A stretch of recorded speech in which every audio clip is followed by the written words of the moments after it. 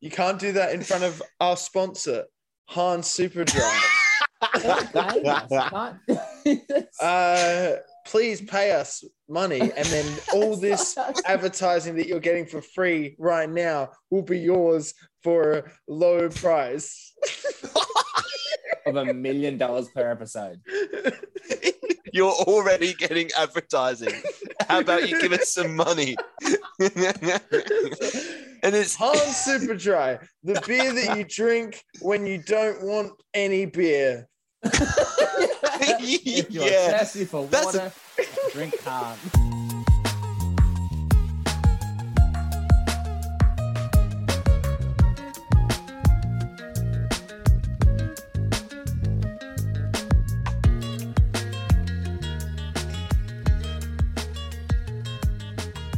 Howdy, boys and girls. My name's Macca. I'm the producer for the sequel treatment. I'm just here to let you guys know that this episode was actually recorded in lockdown by the boys themselves on Zoom, and I wasn't there to help them because I'm stuck in Ballarat for the weekend. Well, I guess for the foreseeable future. It's all kind of fucked at the moment. But I just needed to let you know that it wasn't my fault that the sound quality isn't up to scratch, alright?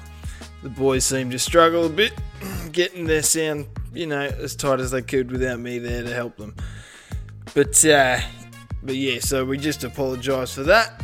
Anyway, enjoy the show. Hey everybody, welcome back to the sequel treatment. A very special first lockdown episode. Today we're taking a look at... Oh, wait, hold on. My name's Harley. I'm here with Anthony and Liam. Hello. How you going, guys? Hi. I'm good. I'm enjoying lockdown a bit, actually, because I've never had to do it before. Yeah. And it's kind of fun. It's only been a few days. Yeah, never do the Zoom meetings, hey, personally. Yeah, no. Never do them much. I've done them for work before, because we work at home sometimes, but that's about it. Yeah. Different experience. Fun. Yeah. Something a bit new. It is, like, the weekend's kind of weird, because usually I'll be doing stuff. Yep. I'm not this time. That's it. No, it's good. Mine's been very chill. Very chill. Yeah, I can imagine it would be. It has been. Yeah. How about you, Liam? Yeah, it's been all right, thanks. Yeah, it's not been too different to normal, actually. Had a few beers and I've played some games and I haven't done too much, really. Yeah, and only having to deal with the single week that we're having to do it, really. We don't know whether it's going to be extended or shortened or anything like that, but I don't think it will be. I think it'll be.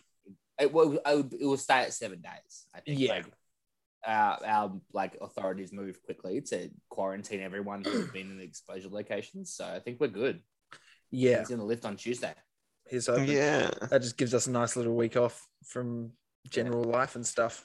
Not me. I still have to work. I still have to work. Okay, just for me then. That's fine. Yeah, you get a week off. That's good. That's fine. Yeah. Do you get paid? Mm-hmm. Oh. If take annual leave though, we'll still get paid. They haven't told us a single damn thing. So either my pay comes in annual leave. Yeah, either my pay comes in normally next week, and nothing happens, and then my boss then figures it out with the government whether he gets paid, for that. I don't think that's happening anymore. Well, it doesn't bother me. What I'm saying is that money that comes into my account and everybody else's who works there at normal times, or they haven't told us something and money doesn't go right normal, and then they have to deal with all of us not understanding what's going on. So I'm sure they would have told us if anything was going to be different. Is what I'm kind of. The entire Liberal government will come down to your factory, Harley, and have a meeting with your boss. And he'll pull you aside afterwards and say, "You got no sick leave left. You got no annual leave left, but you've been paid." There's only been a week off, mate. Yeah, mate. Your leave covered everyone else's, mate. I had to make a quick decision. Sorry, it ended up like that. Thanks for getting my permission. Yeah. No, but we'll see. Hey, as far as I know, sorry, just had the unlimited minutes come up, guys. Look, we succeeded in. Oh, really? Thank you, Yes. Zoom. I didn't get notified of that. That's awesome. Yeah, right? It says the host upgraded us, dude. You upgraded us. You are welcome, boys. Thank you, mate. Didn't know, but you are welcome. I'm forever in your debt, mate. But anyway, shall we get onto the podcast? Let's do it. Yeah. Let's do it. Well, do we have any sequel news before we start? Oh, shit, probably. I forgot about that. No, let's see. Oh, so they're going to do Cruella 2. Oh, really? Oh, okay. Yeah, because Did you see the first one? I haven't seen. I will see it. I haven't Really? seen it yet. I've heard it's quite good. Everyone who says they've seen it has enjoyed it. Sure, it's quite I good. think it critically it did quite well as well. Really? Okay. Yeah, it's got 80% on Rotten Tomatoes, which is pretty good for a kids movie. I think it's a crime movie, not really a kids movie, but yeah. I guess I guess I'm not really interested in it, to be honest. 101 Dalmatians wasn't even a huge thing for my childhood, I don't think. Yeah, I think it was before our time, to be honest. Yeah. It was mid-90s. Sure. Oh, okay. Sure. And I never saw it. I never even seen either of them. So Lion King we were rolling up. That's true. Yeah. And that's captivated audiences for decades now. That's craptivated audiences. No, it's good. Hey. I like it. I do like it. Fine. It's fine. It makes me cry. It's very good. I haven't seen it in years because of that reason. Yeah, I mean, look, Cruella though, yeah. We live in a time when if a movie is even semi-successful, it's going to get a sequel. So yeah, true. If there's money to be made, that keeps us in great. Work. Yeah. Hey, we're fucked if they just keep making single standalone films. Yeah, we'll have no films to cover. Yes. Exactly. We'll have to change our name. That's it. The standalone treatment. Oh, that's Doesn't a have good a one ring. for for a random episode. When there's a really good film. movie. The standalone film. Standalone treatment. Yeah. Anyway, speaking of films, Great segue. What a segue. That was sick. That was sick. This week we're taking a look at The Prisoner of Azkaban, the third in the Harry Potter franchise. Is it Azkaban? Azkaban. Azkaban. Is it a B? I always fucking have mispronounced these things my whole life. It's every movie. Van. I thought it was Van. Have you read the word? Title? Yeah. I can't. You guys know I can't read. You can't read. That's true. Standard liberal voter, Trump supporter, Liam. Oh mate, no, okay. Azkaban. I want to feel like people get banned and then they go to they go to jail. Fanculo. I prefer ban. I prefer my one. I don't know. Anyway, sorry about that. Yeah, Azkaban from 2004, directed by Alfonso Cuarón. Yes, another one. He's an acclaimed director. Yes, he is. Yeah, great. He's a great director. Yeah, he is very, very good. So he's an 11-time Academy Award nominee. Wow, 2-time winner. That's a lot of times. Yeah, he's only won it twice. That's still pretty good. That's still good run. He won best. Oh, sorry, he's won 4 times, but he won twice for best director for both Gravity and Roma. I've seen Gravity. Oh. Gravity's brilliant. Love it. I haven't seen it. Yeah, it's really good. I haven't seen Roma though. No, never heard of it. The Roma. He also won, I think, best something else. Best dressed. for both the same movies. It wasn't best dressed. It was both the same movies. I assume one of those winners was Children of Men, surely. Yeah, I think it might have been. Yeah. Did he make that? He did, yeah. I think you told me this It before. wasn't for direction, though. It was for something else. It was cinematography okay. or something like that. Yeah.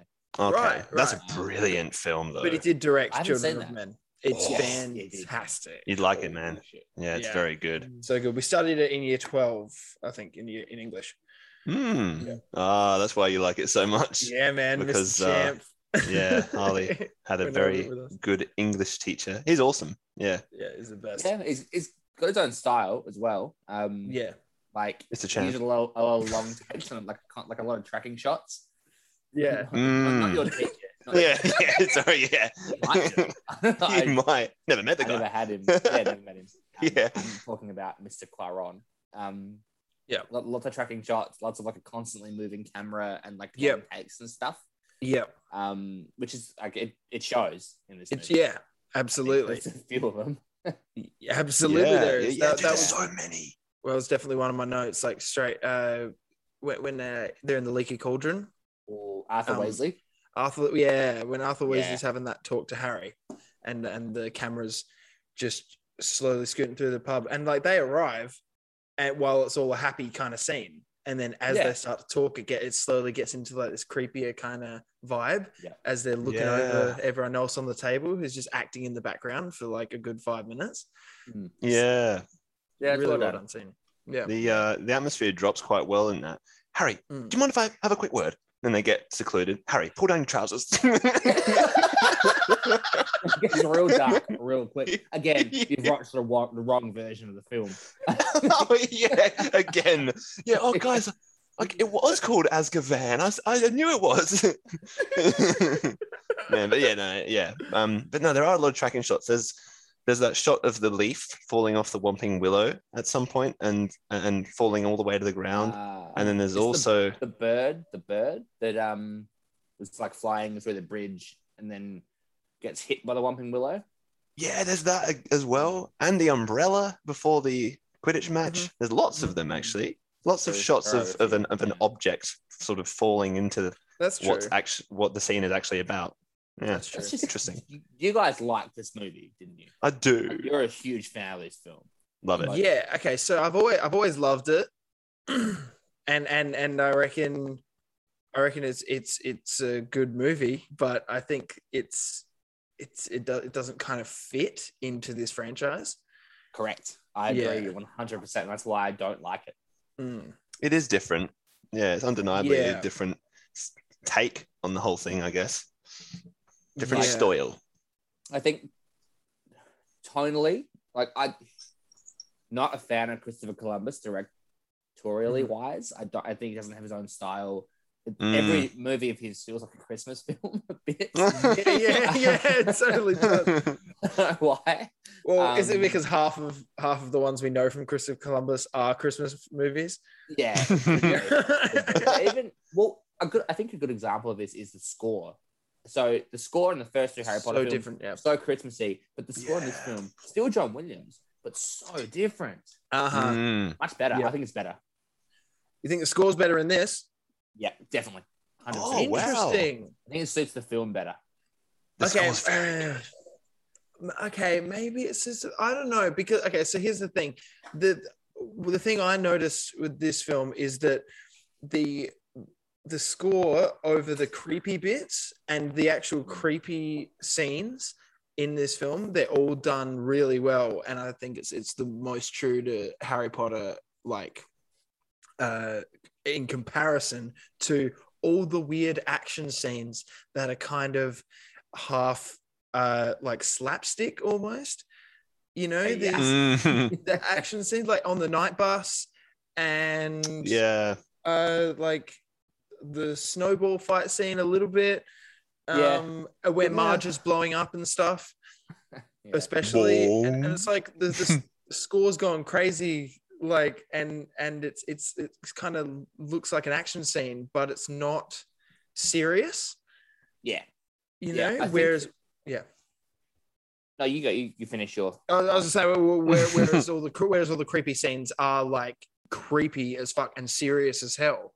So it's weird. It's kind of jarring to go to these other tones that are just kind of not serious.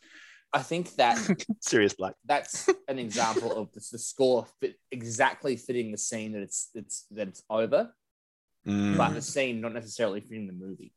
Yeah. Wow. I get with that. I agree. Consistency in tone of scene. That's true. True. Like, as good as Quaron is, maybe he tried to fit too many different tones into this movie. Yeah. I don't know. I don't love this movie. I'll admit though, it's a lot better than I remembered. Well, that's cool. Yeah. And also, it is the first time I got chills in Harry Potter as well. There's one scene Yeah. Right. So, yeah. Yes. Oh, what was that scene? It was close to the end when Harry and Hermione have like gone back in time, and they are watching Dementors perform Dementor's Kiss on Sirius, and Harry casts the Patronus for the first time, or the big Patronus. Oh, yeah. Yes. Both Yeah, times that I watched does. it, I got chills. It was sick. Yeah. It was so good. That entire time when they go back is so emotional. It is to watch the whole thing. It's so hectic, and it always was. Like as a kid, it was so exciting that the whole last hour, where like the third act, as soon as they're in their final clothes, their final get up. Yeah.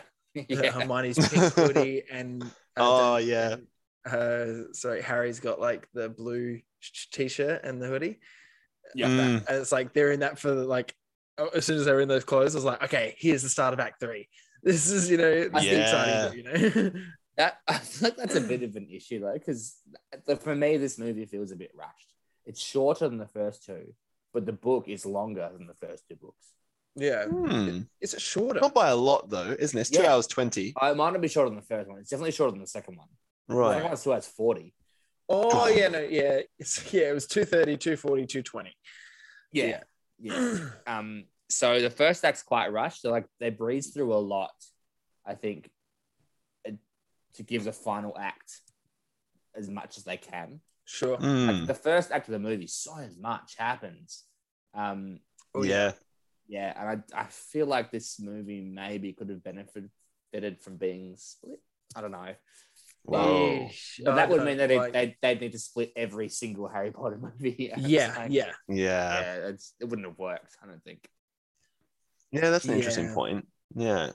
This is one of my biggest issues with the book is that I think it puts too much emphasis on the final act rather than character building and storytelling in the first half of the movie. Interesting. With the book, you say?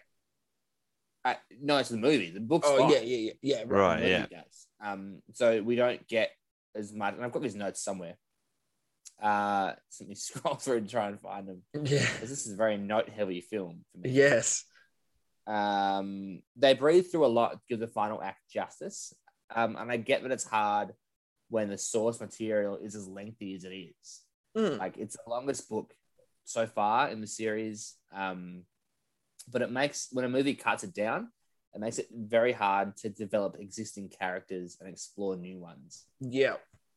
So Lupin, to me, I think is quite one-dimensional compared to him in the books. Wow. Interesting. Like, obviously, they do take time to explore him, but in the books, his relationship with Snape, James, and the rest of them are all, it's so fleshed out, it's so brilliant, but they don't take the time to do that in the movie. Absolutely. Yeah. That was definitely something I wrote down as well. It was like like, Liam, do you know who those four kids were? Like, who did the map? Who made the map? Oh, no, I don't think I did. No, I just know that the George and Fred got it. Yeah. I don't know who made it. Yeah. So you know how it's Moody, Wormtail, Padfoot, and Prongs? Oh, they're the four people. So those four friends, this is the thing. It's explained in the book and fleshed out completely. We all know, but Liam, if you're not super up with the books, then I can't read. The movies don't explain it well, and it's right because so Mooney is Professor Lupin, Remus Lupin, right? Because Mooney is a werewolf. Yeah. On that Lupin, lazy writing from J.K. Yeah. Yeah, it's very, very ham-fisted, isn't it? Whoa. He made the thing. Yeah, so he was one of the creators of the Marauders map. Oh, that's sick. Yeah, and so Mooney, Wormtail, well, that's Peter Pettigrew, the rat. Whoa. Right? Wormtail. Padfoot is Sirius Black. Oh, wow. Right. The dog. Prongs. James. Yeah. And so, do you understand what his animal form was? Prongs. Was he a spatula or something like that? That doesn't make sense. Well, that's not what prongs. It would. I should Maybe have his said name was Tongs, but no. What did he? What was he? He was a stag. Yeah, that's the problem. That's not. I can't remember if that was made clear in the books. It was. It was. Yeah, not in the movies. Not at all. Right, because pronghorn. I should have guessed. Yeah. Well, very good. Okay. The movie should have sold it to you more, but that's why Harry's Patronus is a stag. Yeah. Okay. Awesome. It's all coming together. The movie, this movie, did not get into anywhere near enough detail of those 4 characters and their relationship together. That's right. I completely. And it has on current events. Yeah. Yeah, I guess it didn't because this is all news to me. Exactly. Unless I'm inherently stupid and didn't get it from the movie. And that could be it, but I don't. Dude, yeah, no, fair, cool. So it was, but being a book reader, if you were into the books though, you'd already know all that stuff. And you kind of take it for granted, and so you can forgive all that stuff, when you're a kid and watching it after reading the books, And I guess I didn't know what I was missing. I just thought, Moody, Dingle Breath, Padfoot, and whatever they're called. I just thought they were interesting names. I was like, oh yeah, whatever. I didn't really read into it.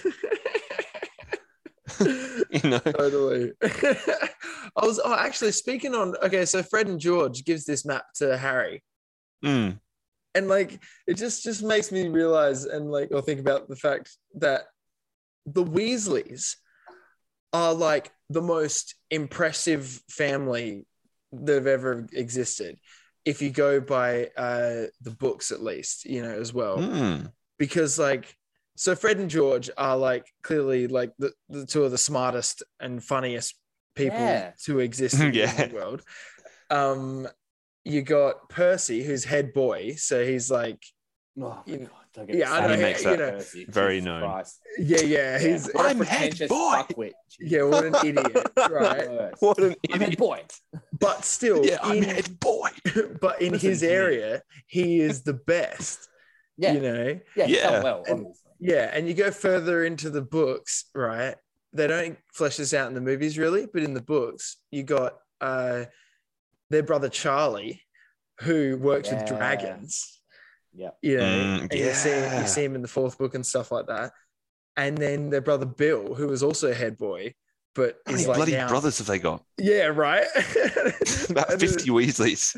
And then is now an aura. Poor people breed like rabbits. Oh my god. There's nothing else to fucking do. They haven't got telly. No, okay. And Ginny Weasley in the book, at least, is the best witch to have gone through Hogwarts as well. Really? Yeah. Is she really? I can't remember that. Well, they get explicit with it in the 6th book that she's just better than really everyone. Good. Yeah. Oh wow. Yeah. Because she's useless in the second film. Yeah.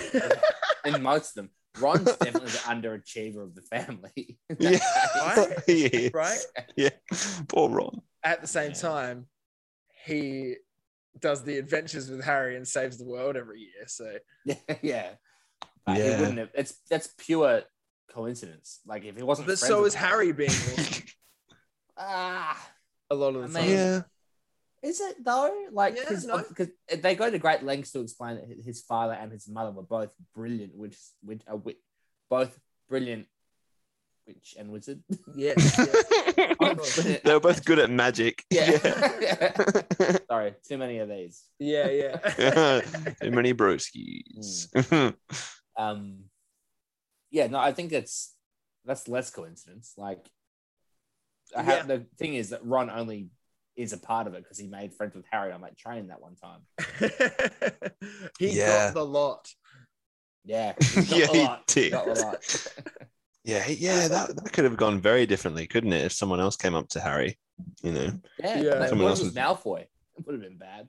Well, right. If if he didn't have that weird meeting with him when he did in the school, if he just came into the train without Crabbe and Goyle and was like, "Oh, hello, I'm Malfoy," he probably would have been like, "Yeah, hi, I'm Harry. I like your haircut, I think." It's it's very slicked back and blonde, It is both of those things. In about 10 years, you're going to be hot. It's like, okay. That's a weird thing for someone else to say to me. Maybe even more than 10 years at that point. Moving on. That's a weird thing to say. Well, speaking of Ron, before there's a line he says when when him and Hermione. When I can't remember what Hermione says, but it might have been when she knocks over the crystal ball in divination. Oh yeah. And Ron goes, says, "Oh, she's mental, Hermione." Not that she wasn't always mental, but now it's out in the open for everyone to see. Yeah. That's so brutal. So brutal. Poor Hermione. I laughed a lot, but their relationship throughout this movie, Ron and Hermione, they're at each other's throats. This must be like full beginning of puberty / beginning of being in love with each other. It is. And that's one of the differences from the book to the movie, is that in the book it wasn't even a thing. Yeah. In the movie, they deliberately laid the seed of their relationship. Sure, they did. Yep. Yeah, right. That's interesting. Yeah. It's funny shit. Yeah. It's fine. I wouldn't say it's funny. It's fine. I guess not. Yeah, again, I think like it's the nostalgia that gets wrapped up. Yeah, in me as well. Like seeing this when I was younger, it's so good. You know how Hermione? Sorry. No, you go. It's fine. Hermione is time traveling around the place and to all these different classes. Yeah. And when they're in Snape's class and he's filling in for Lupin because Lupin finds himself unable to teach at the time. Yeah. And he's like, "How did she get in here? Did you see her come in there?" Yeah. And when they're questioning her about there being two classes on at the same time, but they just stop. She's like, "Oh, don't be silly." And they're like, "All right." It's like, no, Hermione, how did you do it? The classes are on at the same time. Fucking don't tell me. Oh yes, divination. It's such a crazy subject. Let's go to No. Hermione, stop. No, stay here with me. Talk to me. How are you doing this? Don't be silly. It can't be done, Ron. It can't be done. But you're doing it. You're doing it. Tell me, Hermione. They're like, "Oh yeah, all right, cool." It's like, guys, read into this. Something weird. You could have figured it all out from the get-go. She got some necklace off Dumbledore. I don't know. I said the wrong Dumble.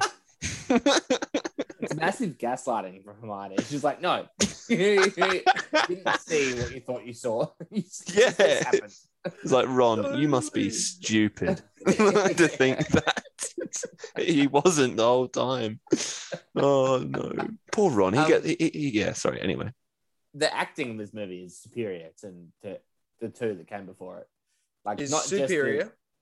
Superior. The three lead characters they've nailed their roles, I think, in this movie very well. But not to mention Gary Oldman, Emma Thompson, Michael Gambon, and absolutely what's the other new character? How about the new Tom? Oh, yeah, dude. The bartender. We'll talk about that afterwards. That was okay, fair enough. Another reason I don't like this movie. Yeah. David Thewlis as Lupin as well was fantastic.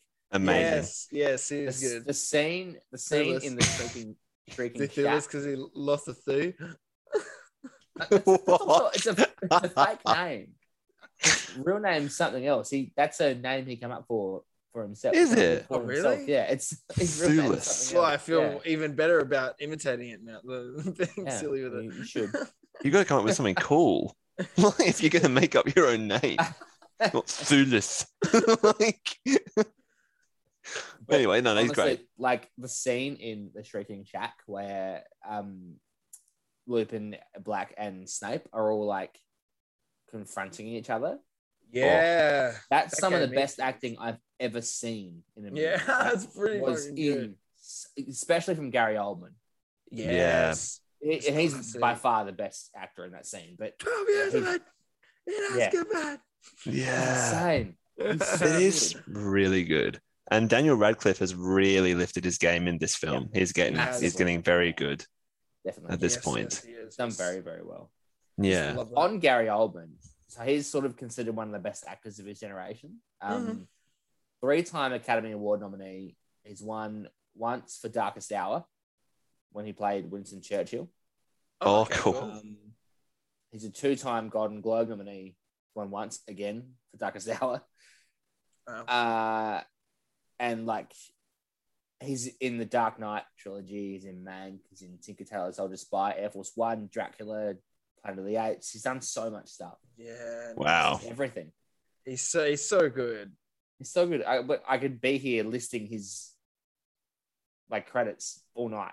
He's done so much stuff. He's also like one of the highest grossing actors of all time. Wow. Really? Yeah. He's like 11. I think the movies he's been in as a total has grossed like $11 billion. Oh, far out. That's full on. Is it Altman? I think I've said this in a podcast before. Is it Altman? Yeah, it is Old Man. Yeah. What a second name. Sorry, I can't quite understand you. Can you spell that out for me? My last name is Old Man. That's an awful second name. I feel like no one's asking how to spell that. No. Yeah, no one would be. But you know what I mean? Altman. Altman? No, Old Man. Anyway. Anyway. And like in that same scene, David Thewlis is fantastic as well. He's not done as much, I don't think. Yeah, totally. Oh, yes. He's the Shame Wizard, isn't he? Yeah. I'm the Shame. In Big Mouth, obviously. So he's good. also in season 3 of Fargo, which is where I love him from. Nice. And he was nominated for a bunch of Emmys for that as well. He's fantastic in that. But he was also Ares in Wonder Woman, which I don't think I saw that movie. Oh, right. But he's in James and the Giant Peach. He's in The James and the Giant Peach. Dude, James and the Giant Peach. It's so hectic. How good. Oh my God. I used to watch that a lot. Yeah, it's sad. It's scary. It's an amazing film. Yeah, it's good. He was in Boy in the Striped Pajamas as well, which I think is heavier than James and the Giant Peach. I think so. Jesus. Warhorse as well, which is heavier than any of them. Oscar bait. I haven't seen it. But like he's a great actor. He's so good. Yeah, absolutely. He's also in the Omen remake, which we'll cover eventually. We'll get to it. Oh, scary. That's a horror film, isn't it? That's the horror film where a lot of weird things. Oh, very good. Yeah, a lot of weird things happen to the cast. Yeah, it's about the Antichrist being born to a regular family. Fantastic. Oh, God. Jeez. Very cool. Anyway, the acting in that scene is brilliant.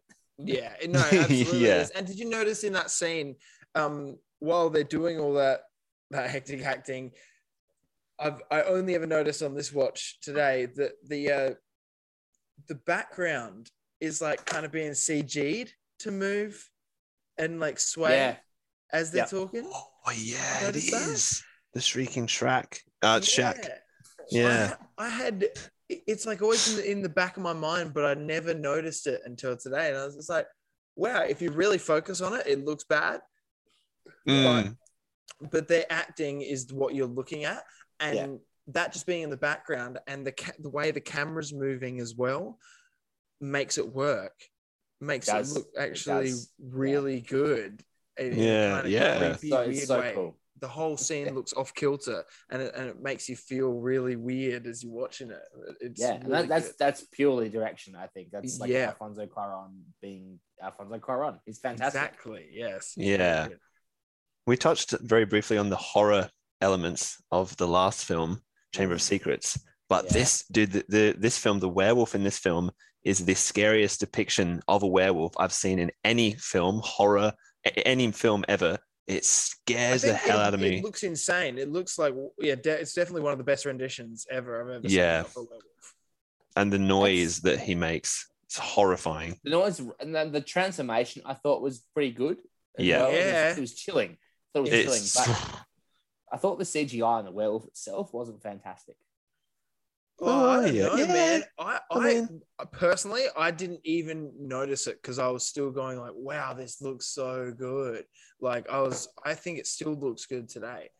The werewolf and the way it moved. Interesting. Like, yeah. You know, it has something to do with nostalgia or maybe, but yeah, I mean, it looks dated like everything does from back then. Like even the Matrix looks dated in that way. You know, yeah. I haven't seen the Matrix in years, so I don't know. Yeah, we should do that soon. We should do it. That's another one. Yeah. Yeah, but no, I just found it terrifying. Yeah, it was, and nailing that tone, the scary tone, was beautiful throughout this whole movie. Yeah. One of the new actors in this franchise is Emma Thompson as Professor Trelawney. Sure. Like, amazing. So good. Yeah. So good. Fucking good. Like, she's like Gary Oldman, is considered one of the best actors of her generation. Yeah. Sure. She is a 5-time Academy Award nominee and a 2-time winner for the movie Howard's End. Yeah, I haven't seen it. But never heard of it. Very good. And she also won for Sense and Sensibility. Oh, right. Never heard of it either. It's funny. I know her mostly from like Love Actually. Yeah. I've not seen a lot of the stuff she's been in. It's mostly like, I think, British stuff. But yeah, a 9-time Golden Globe nominee as well, 2-time winner for the same movies. Wow. This one in Treasure Planet. Of course, yes. Nanny McPhee. The Boat That Rocked. And again, same as Gary Oldman, if I keep listing her credits, we'll be here all night. So yeah. The actors in these films are insane. They're insanely good. She's someone that I didn't realize was in the film. I didn't realize it was Emma Thompson. Yeah. Until afterwards. I only found that out a couple of years ago, I reckon. Yeah. But I never knew it was her growing up. But yeah, you so have good. the grim. And her story in the books especially is really good, Professor Trelawney's, because the idea is that this prophecy that she makes about Peter Pettigrew tonight, sorry, you know how when she's making the prophecy to Harry when he brings the crystal ball back? Oh, that's terrifying. Yeah. That bit. Yeah, and everyone thinks it's about Sirius Black, but it's about Peter Pettigrew, actually. Yeah, exactly. Whoa. So this prophecy is one of only 2 prophecies that she's ever made, like that are actually real prophecies. Yeah. Oh wow. Yeah. The in the canon, Liam, is Dumbledore wasn't going to give her the job at Hogwarts. Okay. But then she made the prophecy about Harry / Neville Longbottom, you know, and that's what made Dumbledore hire her. Because she guessed that Harry and Neville were going to mac on. What did they do together? No, it was either Harry or Neville that could have been the chosen one that Voldemort tried to kill. Oh wow! Okay. Yeah. Whoa. And it was because of this prophecy that Trelawney made. So that's pretty interesting. Other than that, her whole class and shit, she seems like a loser and doesn't know what she's doing, but she does have the sight type thing. That's her kind of side of the story with that shit. How differently things would have turned out for old Neville if he was the chosen one. Yeah. How do we feel about Michael Gambon as Dumbledore taking over from Richard Harris? He's quite thin. Yep, so was Richard Harris. So. Yeah. I think the actor does a good job, and I think he's directed and written in a kind of a weird way. Yeah, a little bit. I agree. I think that he's done a great job, and I honestly think he's more entertaining than Richard Harris ever was. And honestly, I don't have to struggle to hear him talk anymore because he's not whispering the entire time. Back again, Harry. Yeah. I'm sorry, sir. What? Sorry, what? He's a bit more flexible, isn't he? Yeah. You know, I imagine him doing that same dance that old guy does in Game of Thrones. You know, and when everyone's away from him, and he's actually like super athletic. Old guy. I imagine him doing that as well. He's just like, I think he's better. Like, I don't think Richard Harris could have pulled off a lot of things Michael Gambon does later on in the franchise. Sure. Oh, totally. Yeah. Yeah. Like as Liam said, he's much more flexible. He actually moves his limbs. Yeah. So, okay, so speaking of Dumbledore, at the end of the film, or near the end of the film, when he tells Hermione to go back in time with his like kind of veiled dialogue, and as when the bell starts chiming, it's like that's when he gets the idea.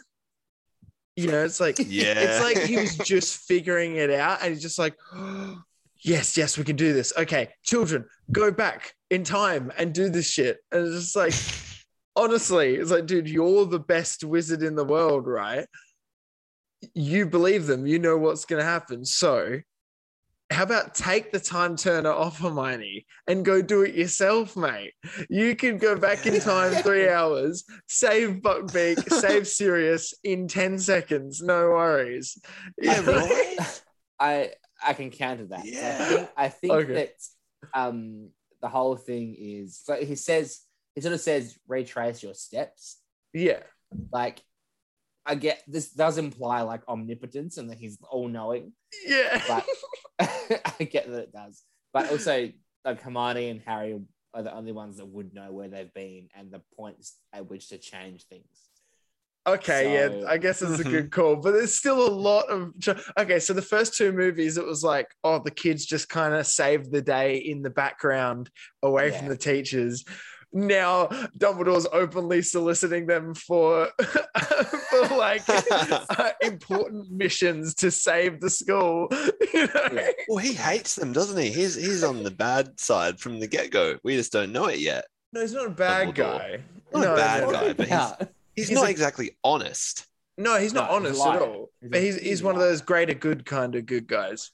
Yeah, he's like Thanos in a way. Oh, you know what? He's a very old, bearded Thanos. Well, you know, no. Okay, so no, because Dumbledore doesn't commit genocide on mass scales. Yeah. That's very true. But he does do let's sacrifice the hero for you know the good of mankind, I guess. Yeah. So that wasn't Thanos' thing, though. That wasn't Thanos' thing. No. It's not that bad, but yeah. Okay, yeah. I mean, yeah, he could have been a bit more upfront, I suppose. But yeah, he's not evil, though. Yeah, poor Harry. Yes. Harley, you seem to be the one that remembers the books the most out of all three of us. Yeah. What are your thoughts on the differences to the book and the movie? Yeah, like there were a few, like, I don't know, like there wasn't heaps that like annoyed me, actually, come to think of it. What did you have any in mind?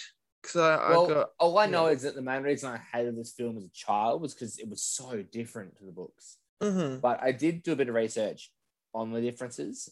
And like the reason they changed so much was because the increasing plot complexity of the book made a looser adaptation necessary. Yeah. So, like, I think I mentioned it earlier, but the connection between Harry's parents and the map was totally removed from the movie. Yeah, that's all I was thinking. Yeah. Yeah. It was also never mentioned who the makers of the map were. ever. Yes, exactly. Yeah. Which is a shame. They removed a lot of exposition for dramatic effect, so the Shrieking Shack and Scabbers weren't really in the movie at all, apart from the end. Sure. End of the second act, I guess. Mm-hmm. But in the novel, in the book, they're so much more prevalent.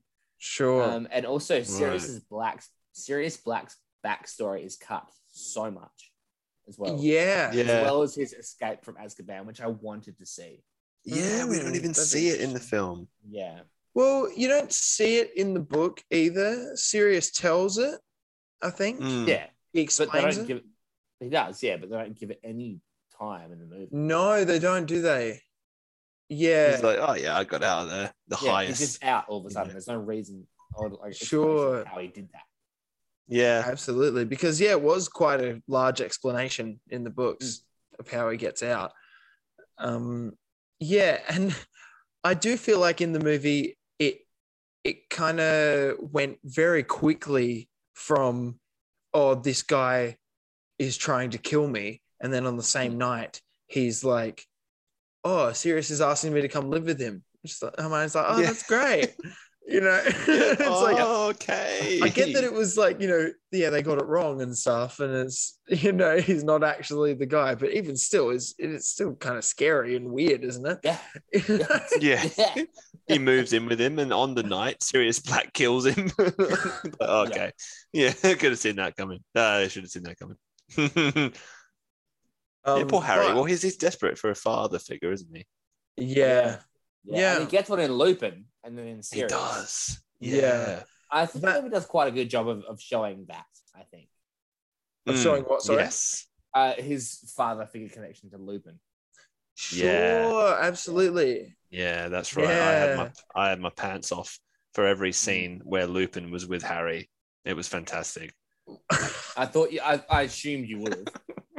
You know what I mean? It's just nice to see. It's like, teach him all you know. Totally. Daddy. Yeah, it's just, it's good. And Harry is just like, I want to absorb your knowledge. I want to absorb everything. I just want a daddy.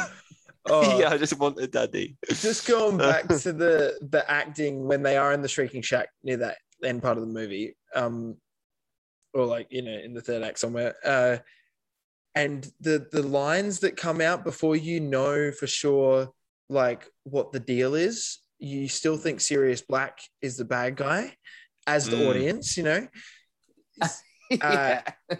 still think Sirius Black is the bad guy, and Remus, like Lupin, comes in and they start catching up and fighting and stuff, and then he's like, come on, Remus, enough talk, let's kill him.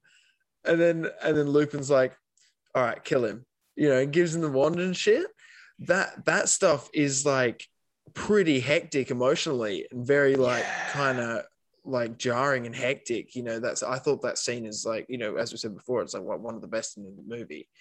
Yeah, it's fantastic. But also Sirius Black is like needlessly vague as well. He is. Like, and totally, he points the wand right at Harry. He's like, you. He's like, oh, why are you confused that it's not you? Like he doesn't even try and make it obvious who he wants to kill. Instead of saying no, only one will die tonight, he could have just been like, no, I'm just going to kill Peter Pettigrew. It turns out he's Scabbers. Harry's Harry's my nephew. Everything's fine. Harry, if I could ask you to please just move a step to your left, and I'll get this over with. Then I'll start acting menacingly towards only that rat, because you kids are all fine. It's all a misunderstanding. Sorry. Yeah, Snape, it's lovely to see you. Everyone's good. Okay, ready? 3, 2, 1. Yeah, he should have done that. He could have made it a bit more clear, a bit clearer. Absolutely. So one of my, and this is like an example of how I have grown as a movie watcher. So initially, when I first watched this movie, I was like a child. I would have been, I want to say, 12 or 13. Mm-hmm. When did it come out? I was 11 when it came out. So What? Really? 2004. Yeah. Whoa.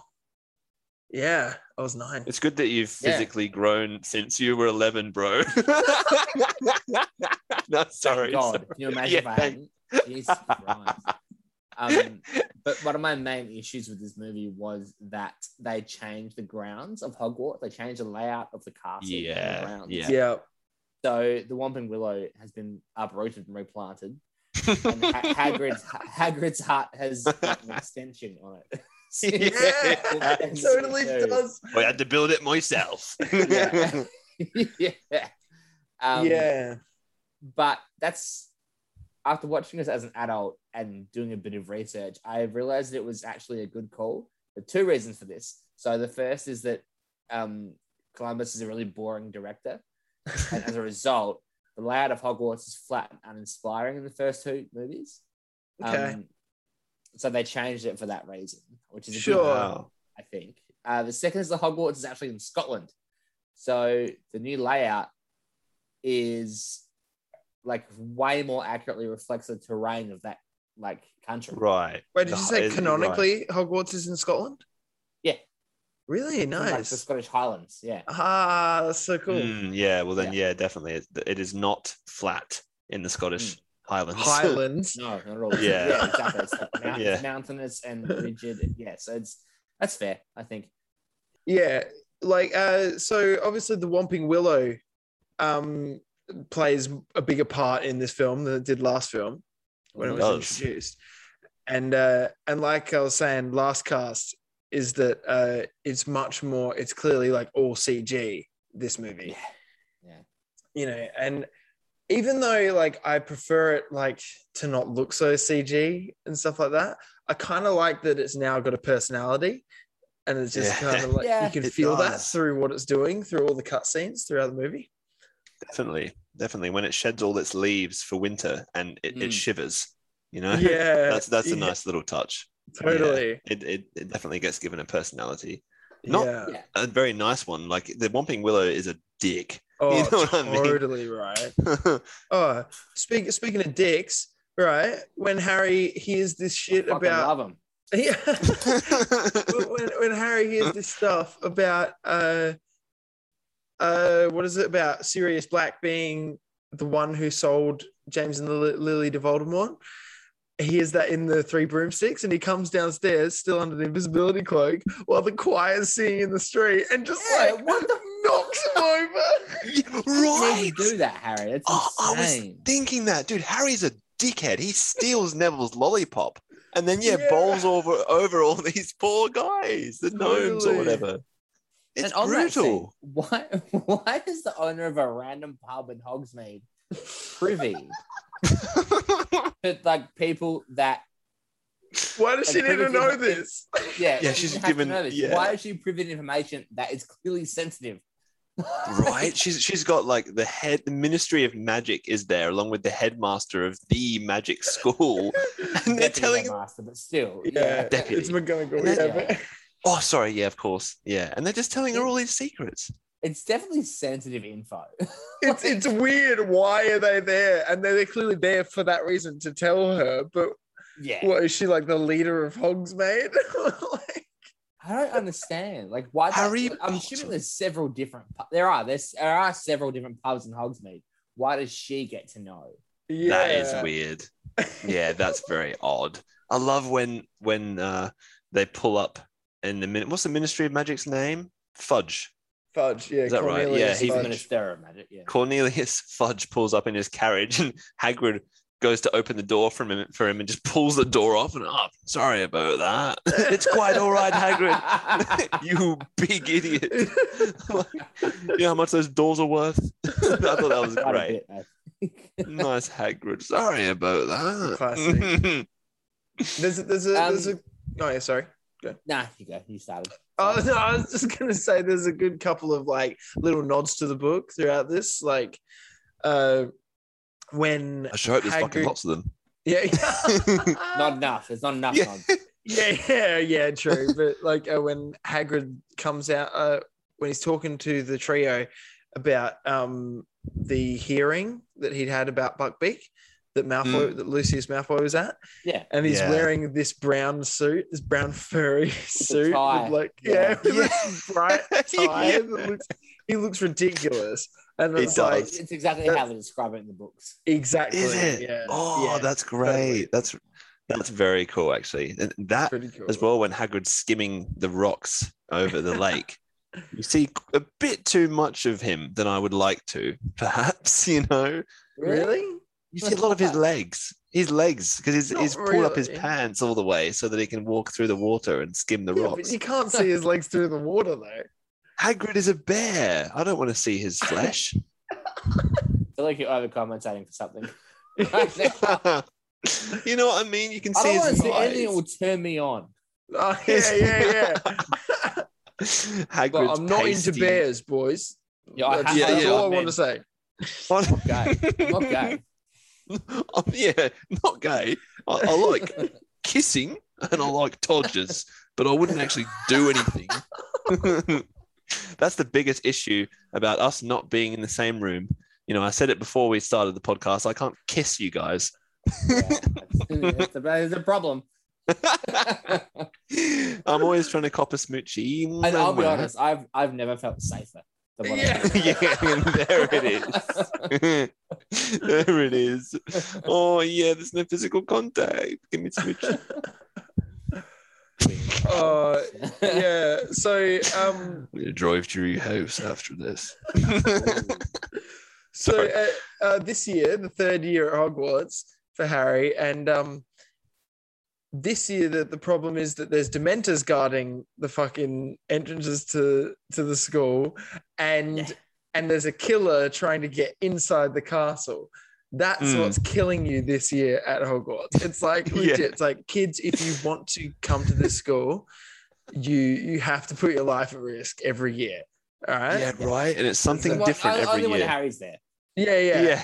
That's right. 6 years that Harry's there. It's the been same. fine. It's the same as the American public school system. Yeah. They're constantly in danger. Yeah. Yeah. Look, guys, you can come to school if you want. We'll teach you things, but you might get shot. You might just die. They should just say they will get shot. It's so bad. It's so bad. Yeah. But that's how it is at Hogwarts, though. Yeah. Yeah. It would be. Yeah. And it's like Dumbledore's warning all the students like how to successfully avoid the Dementors and stuff like that. And it's just like, dude, there's no better idea you can think of than to have these motherfuckers just like hanging around children. Right. Well, you know that little kid, that Gilbert or something from Chamber of Secrets, who's taking all the pictures. Colin Creevy. Colin, sorry. Yeah, him. Imagine him. He just goes up to a Dementor, like, "Excuse me, could you please tell me where astronomy class is?" And he starts getting, he starts getting sucked off, like, so to speak. How else can you say it? How else can you say sucked out? Right? The Dementors suck people off, dude. That's what they do to people. Yeah. They're just sucking on something other than the dodge. They're sucking on the feelings. It's like an emotional blowjob. Yeah. Exactly. But, okay. But it's a reverse. Oh no, it's not a reverse, is it? Because they makes you feel bad. Make you feel good. Like a bad emotional blowjob. Yeah. Terrible. Oh, shit. Dementor. I want to see what they look like when they take their cloaks off. You know what I mean? Yeah, like, what do they look like under there? Oh, very attractive. Could you imagine if they were really good looking? I feel like you've got a bit of a Dementor fetish. And I don't want to encourage it, so we should move on. Yeah. Let's move on quickly. So we said before about like discrepancies from the book. I found a note of mine. That's you know how Sirius is the dog, right? Is the Grim. Yes. So you have the Grim. When he sees him at the start at the playground, which is like the first kind of eerie scene, fucking creepy, that bit. Yeah. Where he's at the playground and the dog barks at him from the other side of the road. in the book, I'm pretty sure like Sirius pops up at multiple different locations where Harry is. Yeah. But I don't think he's barking at him because like that doesn't really make sense. Why would he bark at him? Right? Dude, the whole film could have been avoided if he changed back into his normal form, ran over to Harry and was like, Harry, I'm your godfather. It's all going to be okay. Give me a hug. You know? Yeah. Like this is so, even when he like takes Ron, like drags Ron down beneath below into the freaking shack, which is a good scene. So scary. Yeah, but later on, he's like, oh, I was aiming for the rat. I was aiming for Scabbers. So, okay, were you, though? Because you got hold of Ron's leg, broke it, and dragged him down. Like, okay, you've missed Scabbers, but you're like, fuck, all right, I've got Ron. All right, maybe I'll just hack him instead. So either way, you're still evil. Yeah, dude. Just taking an innocent person. I'm so sorry. I was going for the rat. It's like, yeah, but upon realizing you hadn't got the rat, fucking let go. Why did you drag me into this house? Drag an innocent person into this haunted house. Yeah, totally. Exactly. Yeah. Oh, yeah. That's it. And like at the Quidditch match when he sees the Grim in the clouds. Yeah.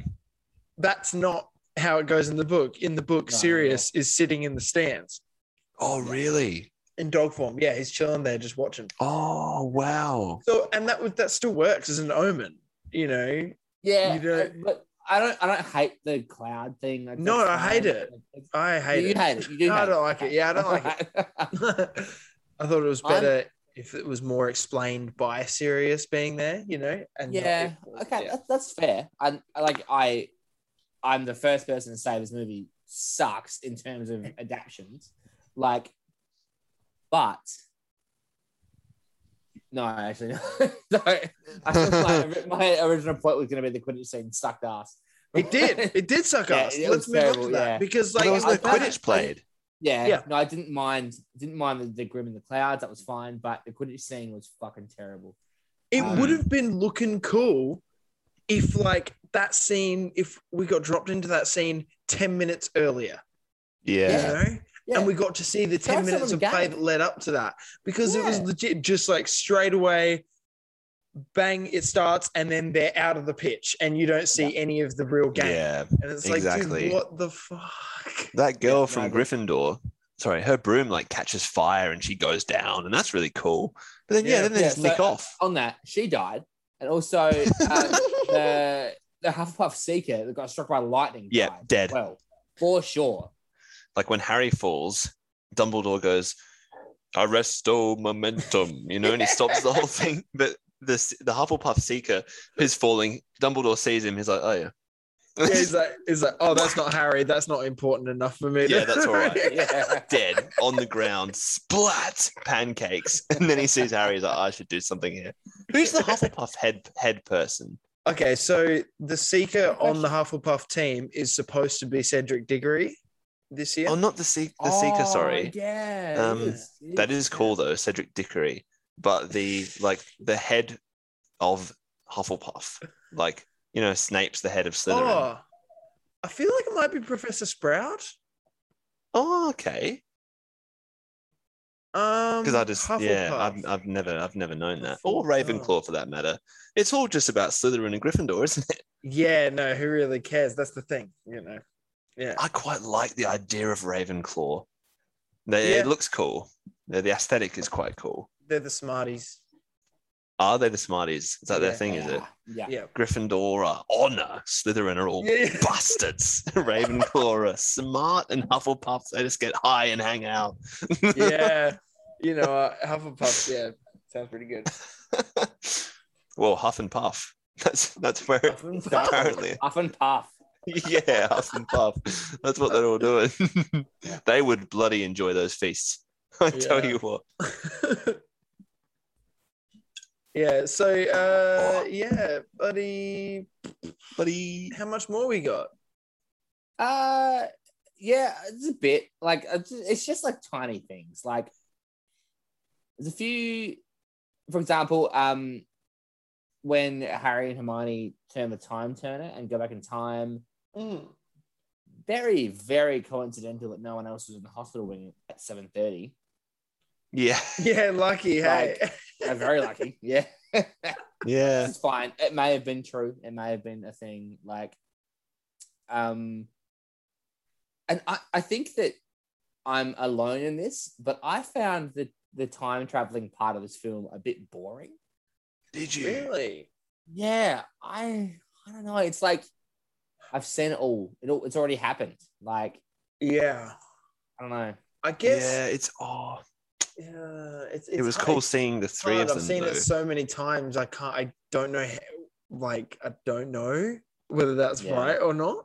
Because I remember, because when I was a kid, it was awesome. It's just a cool time travel plot. But it's cool to be able to explore that in a magic film. Yeah. Once again, J.K. Rowling's world building is insane.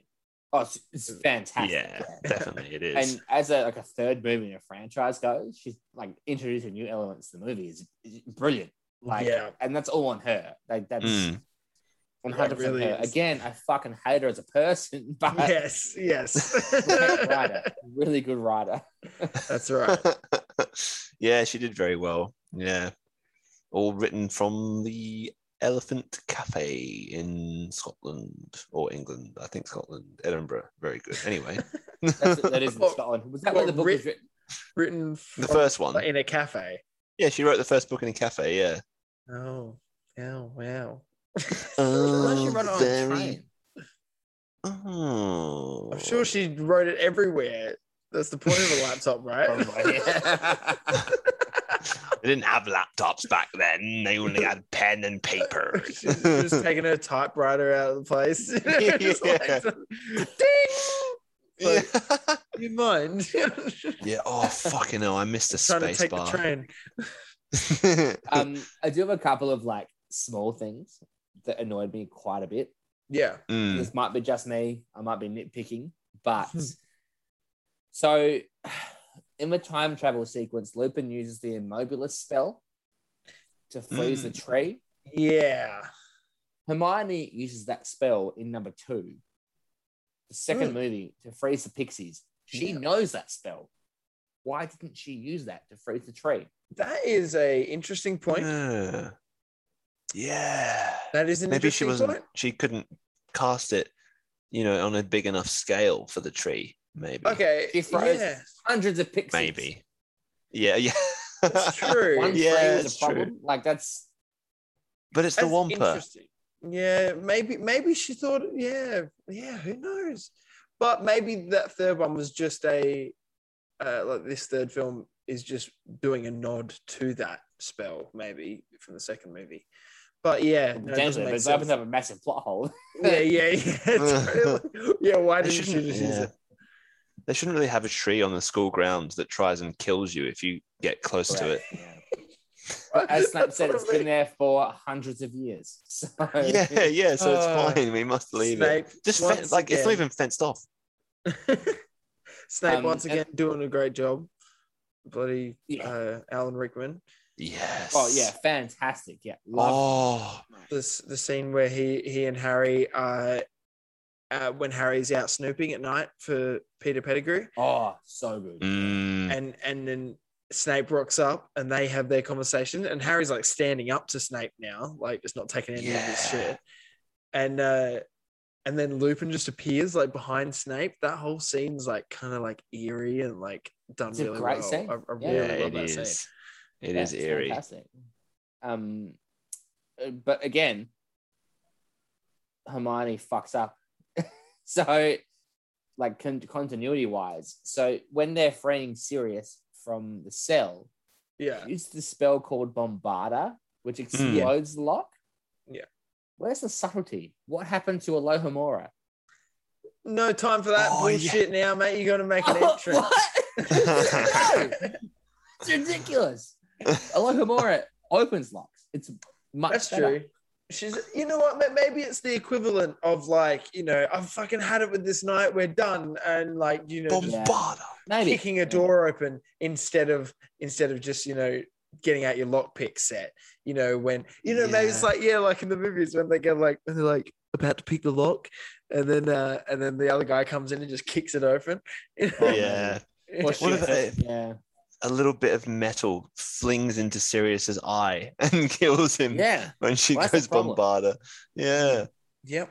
You run the same risk when smashing shit. I suppose you do. My very last issue is with the ending. The very ending of the movie. It's fucking awful. Like, Harry gets the firebolt, which is fine. Pretty sure in the book he gets it much earlier in the film. He gets it like halfway through the book. Like, and you get like 3 Quidditch matches in the book with the firebolt. Exactly. Which would be how awesome it is. It's such bullshit, man. The Quidditch was the best scene from both first movies. Like, it was.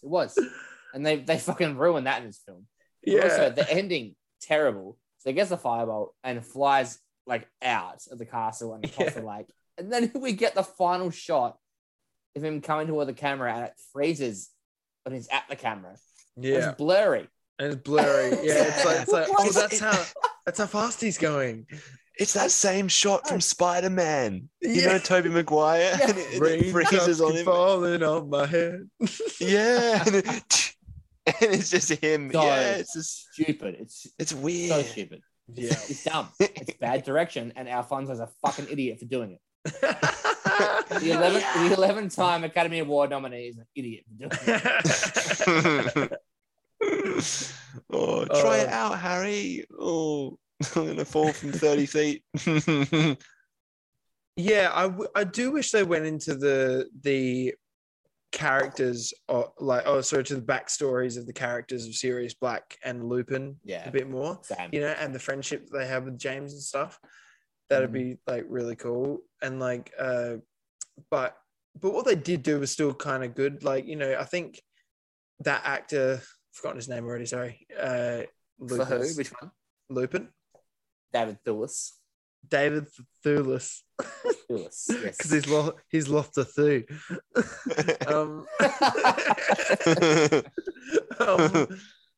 Yeah, I think his acting, like, he did really well, and like him and Harry, worked, like, kind of bonded nicely in their time off. That Harry was just hanging out with the teacher for extended periods of time because that's what you do. Yeah. What nerds do. Yeah. But at the end there, he retires he resigns because everybody thinks that he's because someone let it slip that he's a werewolf. In the book, that's made it clear that like Snape let it slip. Obviously it was. I thought they were buddies. No. What? Were you watching the movie? Snape entire defensive Dark Arts class to out Lupin as a werewolf.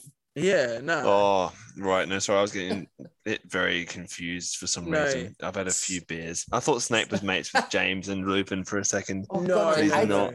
Yeah, he's not. No, Wormtail was. Peter Pettigrew was. Yeah.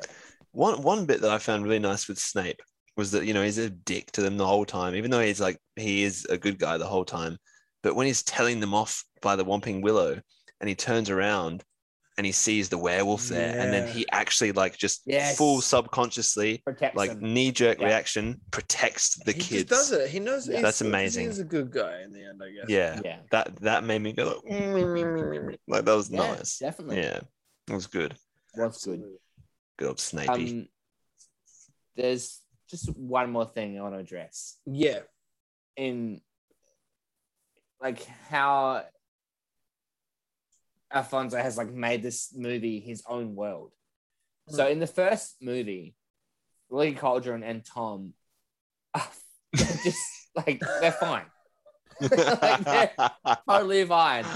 But in this movie, the Lee Cauldron is dingy and run down. And Tom's some sort of hunchback homunculus. Yeah. It's are you human, Tom? I can't. Yeah. It's so weird. Why Why? There's no reason for it. Fudge, Why Mr. did Fudge, he sir, what is that thing doing in the corner? He brought me in here. Why does he have a job for you? Like, no, that's Tom, the bartender. Yeah. It's like he's very different. Oh, that's Tom? What happened to him? He's gotten younger. But... yeah. Like, he's obviously been through a lot since the first movie. He's gotten younger, though. Gotten younger and got a hunchback as well. Got an enormous. He's definitely gotten younger. He looks like that weird guy from 300. He's definitely older. Yeah, it's pretty crazy.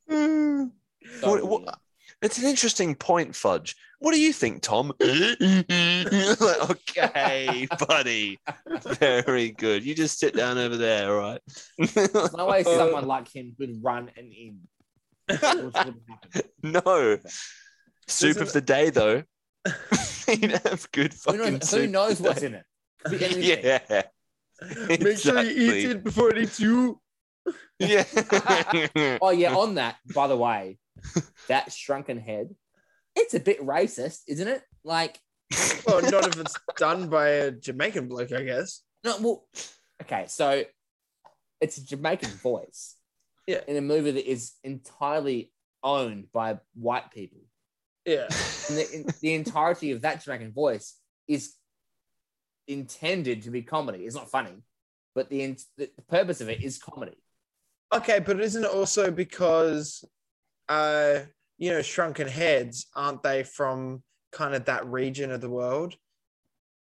Oh, like voodoo and sort of creepy stuff like that. They might be, but also there's nothing in the books to say that this. No, it doesn't exist in the bus has a shrunken head in it.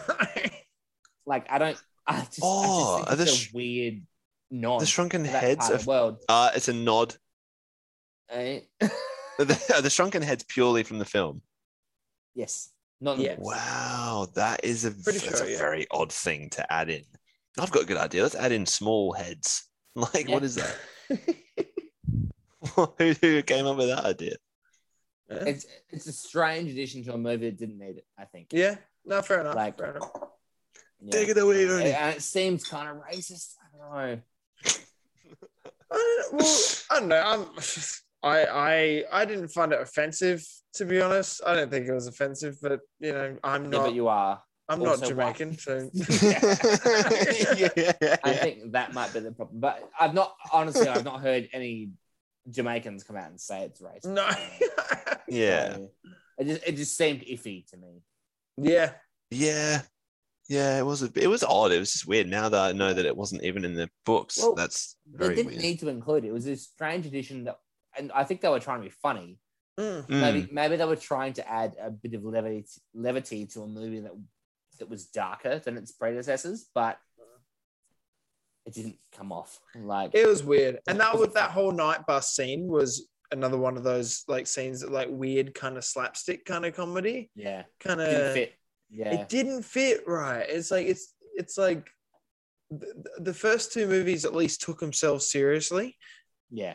Like when it was kind of like hectic, it got hectic, and then this movie is just kind of like, it's hard to like explain, but yeah, it just wasn't serious. It felt. Yeah, great. Yeah, I just think they could have done without it. Yeah, there's no reason. There's no reason to include that in the movie. Yeah, definitely. Yeah. Yeah. Yeah. All right. Yeah. So is that pretty much it, Les? Yeah, I think I'm done. I think so, mate. There's a little nod to a book character in the book, Sir Cadogan, who's a knight who hangs out in the paintings and has more interaction with them throughout school. But like he's just hanging around in the background in the paintings. They never address him in the movie. But no, there's many things that don't address from the books in the movie. Like, yeah, as far as the franchise goes, this is the first movie that was not true to the books. Sure. Yeah. Well. Yeah. Here it is, and the first and the last. I have to wait to see that. I can't. I don't think. No. They continued to. No, they continue to mess it up. Absolutely. They had to, because this movie set the precedent for it. So Yeah. Does Cedric? Yeah, sorry. Anyway, so what are you gonna say? I was gonna say, does Cedric Dickerus still die in the next one in the book? Yeah, he does. Yeah. Okay. So there's never that large of diversions from the book. Okay.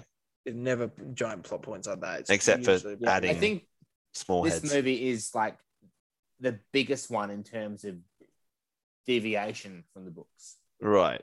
Okay. Yeah. They never do it again to this extent. Right. Okay. Yeah. Interesting. Yeah, we'll be talking about that during the Goblet of Fire next week. Yeah. Yeah. Ratings. Yeah. Yes. I haven't even thought of this yet. You guys got your ratings? I've got my rating. I've got one. It's a 6 for me. Oh, 6. What? Dude. That's a low one. Wow. I think it's fair. Like it's just fair, not that wow. good. Like I don't like. I gave Philosopher's Stone a 7 out of 10. Yeah. This one for me, like it might be nostalgia, but the fact that it doesn't follow the books at all lowers it a lot. The direction in parts, I think, doesn't fit the franchise, and the fact that it's like, so the tonal change from the first two is jarring. It's really intense. Yeah. Mm-hmm. Yeah, and it the is. fact that the fourth one onwards is so different as well. Mm-hmm. This movie doesn't fit in the franchise. It's not a Harry Potter film. I can't rate it highly. There it is. Damn. 6. Bang. Yep. All right. Him? Bandwidth. Oh, me? On me? All right. No.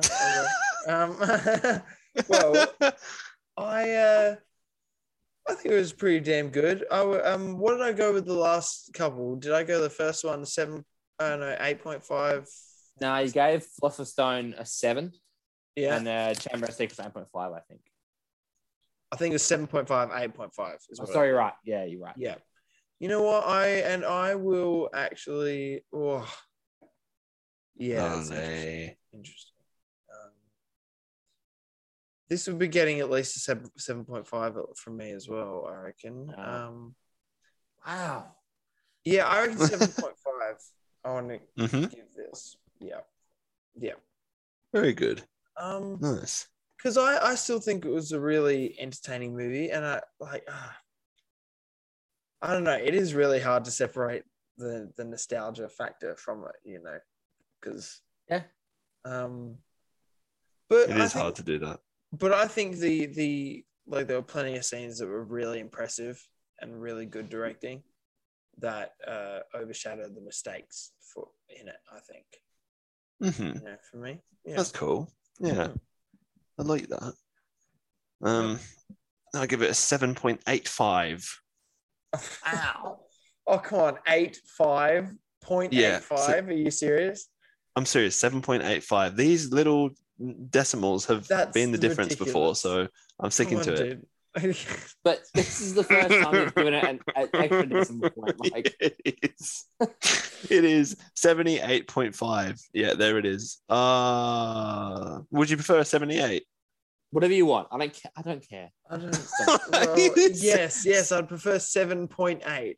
But I was always thinking of this in terms of star ratings. Imagine 10 stars, Liam. Yeah. That's how I always picture 7 and then picture 0.85 of a star. That's what I've given it. Okay, do you want to do 7.8 or do you want 7.85? I'm happy with 7.8 if that makes everyone happier. I don't actually care. No, fuck it. Okay, so I don't give a fuck. Yeah. 7.85 then I should like to. There it is. Yeah, there it is. No, I really like it. And it is hard to separate the nostalgia from what you actually think of the film, but I've tried to in this case. Yeah. And I think it's maybe with the tonal changes, it isn't as good as the first two in terms of being a Harry Potter film and being true to the books, even though I'm not really familiar with them. But I still really enjoyed it, and I think it's good. It's scary, and the new tones that it did bring were refreshing somewhat, like with the horror themes and stuff like that. I like that. So there it is. That's good. Cool. There that is. Yeah, I like. Join us next week for the for the Gobby of Fire. There it is. Ali, have you rated it yet? Or yeah, I gave it 7. Yeah. All right, well, same as the first one, I guess. Yeah. Okay. Why haven't we got any more mail? Did we get any more mail? No. We would have read it out at the start, I suppose. Yeah. Yeah. Well, we love you all. Send us mail, please. Yeah, please do. Absolutely. At gmail.com. To all our fellow Australians and everyone else living in the world going through harsh times because of the pandemic and things like that, hang in there. Hope everything's going all good. It's a hectic time. We can't even podcast together at the moment. Well, all three of us are COVID positive. That's a bit unsensitive. Yeah, unsensitive. It's insensitive. It's insensitive as well. Yes. Maybe shit. We shouldn't have said that. But pull together, stay home, wear your mask, and all that kind of crap. Yeah, don't attend anti-lockdown rallies like we're seeing in Sydney and Melbourne today. don't go to them. Don't go to those. No one wants to lock down, guys. It's just it has to happen. That's it. Once it's all over, we can all start hugging and kissing again. It'll all be all right. Get vaccinated if you can. Obviously. Yeah. Just do whatever you can to minimize the risk of spread. I know that it's hard to get vaccinated in our country. It's very hard to get vaccinated. We're waiting on instruction over here, personally. Yeah. Well, the instruction is there's a vaccine available for us, but our government is telling us not to get it because it's dangerous to our age group. Yep. Don't get it. Okay. So it's our country's fucked. Jesus Yep. So lockdowns are all we have. So stay home, people. Stay safe, and we'll see you next week for the the Gobby of Fire, as Liam said. The Gobby of Fire. The Gobby of Fire. Yeah. The better movie than this one, I think. I loved it. We'll get there. Yeah, it's pretty good. All right. Yeah. I'm ready to rate it now. No, okay. Yeah. I love you all. Give me a kissy. Bye, friends. Bye. Bye. Bye.